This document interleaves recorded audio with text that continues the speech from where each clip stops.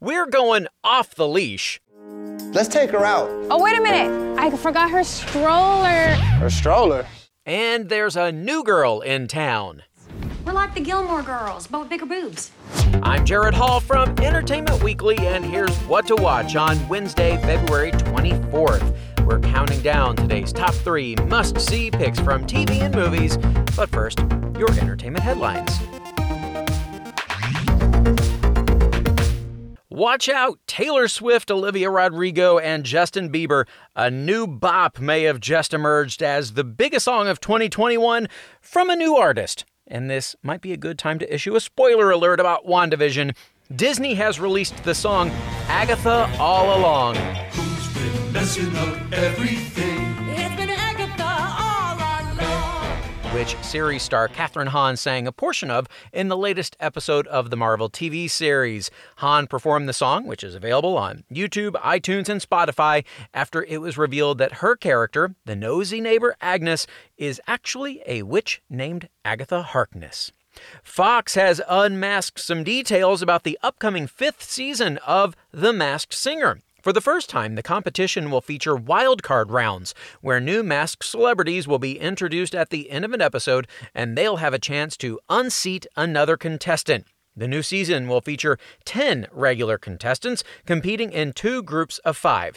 Ken Jeong, Jenny McCarthy-Wahlberg, Nicole Scherzinger, and Robin Thicke are all back as celebrity panelists. Nick Cannon also returns as host, but while he recovers from COVID-19, Niecy Nash will fill in. The new season debuts March 10th.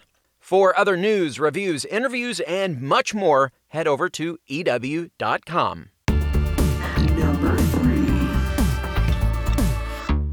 Now let's get into today's picks. Calling all dog lovers, we found your next binge with our number 3 pick, Canine Intervention. The new Netflix series follows Oakland dog trainer Josh Leverett, who runs one of the top dog training facilities in California, Cali Canine.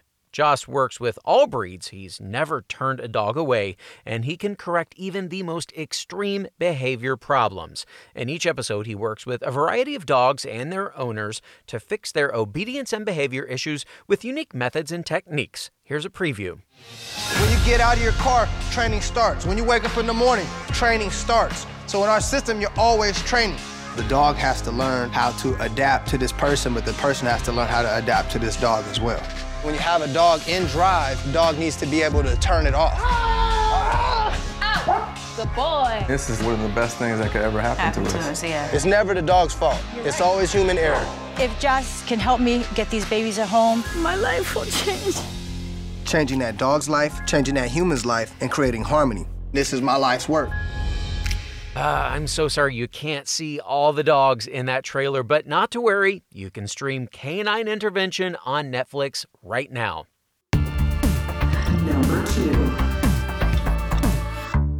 Today's number 2 pick is For Life, which wraps up its 2nd season tonight with the culmination of Aaron's fight against police brutality. In the finale, Aaron and his team head to court to prosecute the officer who killed his client, Andy Josiah, an innocent, unarmed black man. It's going to be their toughest trial yet, and a powerful conclusion to a vital storyline.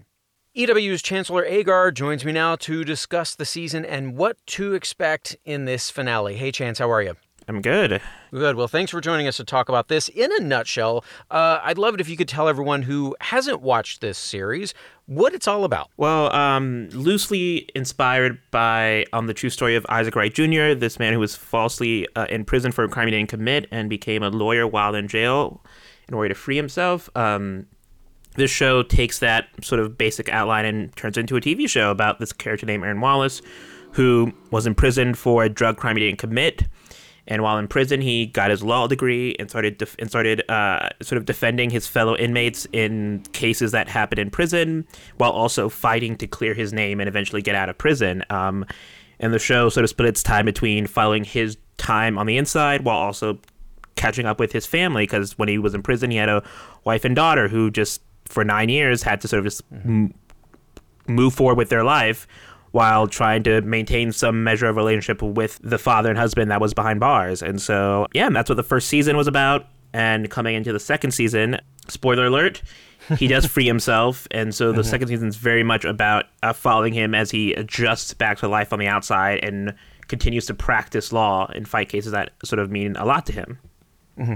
And I want to expand on that a little bit more because Aaron, who's played by Nicholas Pinnock here, you kind of touched on, getting out of prison. He's been in there for several years. What kind of challenges does that present to him? Never mind, all of this legal work that he's doing. I mean, while he was in prison, his wife sort of fell in love with someone else and started seeing someone else and living with someone else. And so when he comes out, he and his wife get back together because she and the man separate. But it's still sort of, they're both still hurt by the time they lost together. So it takes a while for him to feel comfortable back in the home. It takes a while for her to feel comfortable with having him back in the home. Plus, he's not only sort of trying to figure out how to become a husband again, but also how to become a father again. Not only because he has a teenage daughter, but not even that, also how to become a grandfather again because his daughter recently had a baby with her high school boyfriend as well. And so it's just all these things that he's sort of getting used to, and adding the thing that makes it hard for him too is the fact that he's also on probation. So he has this probation officer checking up on him, ensure things are a bit better on the outside. Things aren't actively working against him as much, but the system is still working against him to an extent. Again, with the probation he's on and just some of the added hoops he has to jump through to do his job as a lawyer. Once on the outside, he sort of he receives a grant from this rich benefactor who allows him to basically pick up pro bono cases and go after them as much as he wants to for cases that mean a lot to him, that sort of touch on social justice issues. Yeah. Well, and this season, there's been kind of another big overarching storyline. One of these cases he's taken on, as I already mentioned, the officer who killed his client is on trial. So tease what you can about how that all, culminates in tonight's finale. Yeah, I guess I'll set up too by just saying the back half of the season has very much been set in a COVID world. People are wearing masks, social distancing to an extent that's possible on television. It's awkward sometimes, don't always work, but anyway. And also on top of that, because the show was very much engaged in social justice, the show felt compelled to also do something about police brutality, inspired by not only just what happened this summer with the Black Lives Matter movement, but just the years of racial injustice in this country. All that being said, Aaron takes on a case that is far too similar to headlines we see all the time. Black man was pulled over by the cops, and basically for driving while black, and ended up being shot. And so Aaron is assigned. He doesn't necessarily represent his client. Well, it was his client to an extent, but then after his client dies, the New York Attorney General, in order to sort of cover his butt and do something about this without doing too much about it, he assigns Aaron Wallace to be a special prosecutor to go after the cops. And so this final episode is about sort of that trial and the outcome of this case, and whether or not the cops responsible for this man's death will be held accountable or not. Yeah, well, so everyone's then going to have to tune in to see how that plays out, because we aren't going to say here. The For Life season finale begins at 10 o'clock tonight on ABC. Thanks so much, Chance. Thank you.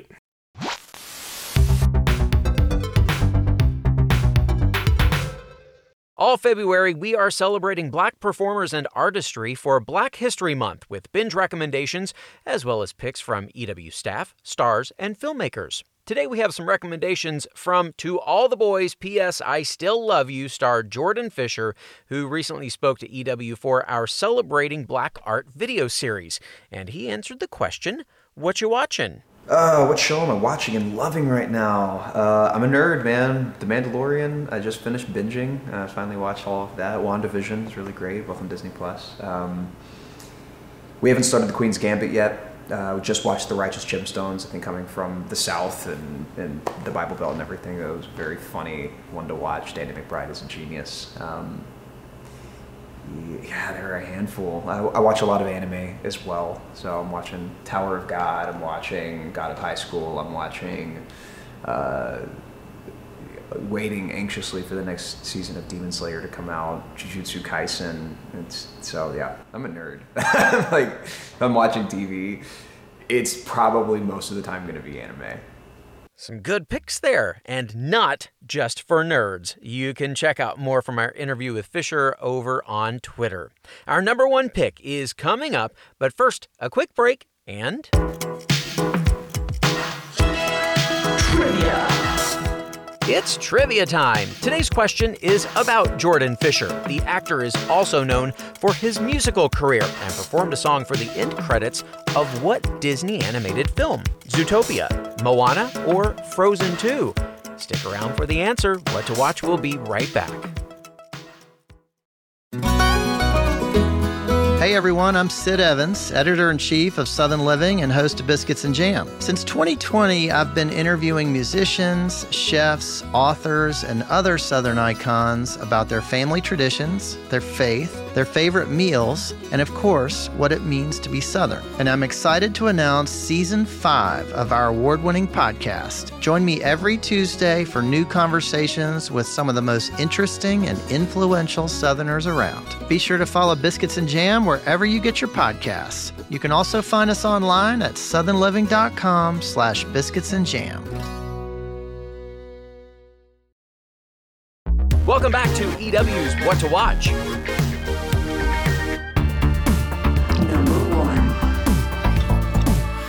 And now, pour a glass of Cabernet for our number one pick, Ginny and Georgia. This Netflix drama explores the unique mother-daughter relationship between angsty and awkward 15-year-old Ginny Miller and her 30-year-old mom, Georgia.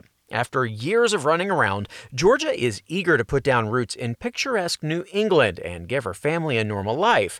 But it's not quite that easy. Try as she might, Georgia can't fully outrun her checkered past. And she keeps dangerous secrets from Ginny and her half-brother Austin as her daughter tries to meet boys, make friends, and enjoy a relatively normal teenage life. The heart of the show, though, is the complicated relationship between Ginny and her mom. Stars Antonia Gentry and Brianne Howie, Ginny and Georgia respectively, recently spoke to EW's Ruth Kinane about that relationship and how it drives the show. Yeah, it's a mother-daughter coming-of-age story, and they're both coming of age at the same time, which keeps it really interesting. Ginny isn't the only one with some growing up to do. Mm-hmm. And they definitely butt heads, they fall apart, put themselves back together. But they're navigating all the complexities of life and the complexities of being a woman and trying to figure it out in this new town, new love interest, their finances. There's a lot going on. The show takes such a fun spin on every single expectation that you would have for a typical mother-daughter relationship, a typical female storyline. And it just takes all of those things and turns it on its head. And it's really, really unpredictable and surprising along the way. Unpredictable is a good way of putting it. Get ready for some upended tropes and plenty of twists and turns. You can meet Ginny and Georgia on Netflix now.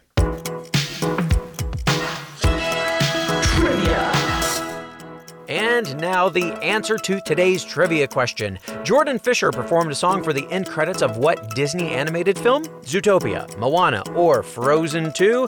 Here's a hint. Fisher also appeared on stage in a musical penned by the song's writer. Yes, the answer is Moana, and the writer in question is Lin-Manuel Miranda. Fisher sang a version of You're Welcome featuring Miranda for Moana's credits, and also played John Laurens/Philip in the Broadway production of Hamilton from 2016 to 2017. That is our show for today. We'll have more news and must-see picks for you tomorrow. Be sure to rate and review the show, and of course, follow or subscribe to What to Watch so you don't miss our daily recommendations, more of which can be found at EW.com. I'm Senior TV Editor Jared Hall. You can find us on Twitter at EW, and I'm at Jared Hall. Thanks so much for listening, and have a great day. What to Watch? What to Watch is written by Tyler Aquilina, edited and produced by Joshua Heller, produced and hosted by Jared Hall, and executive produced by Shayna Naomi Krochmal and Carly Usden.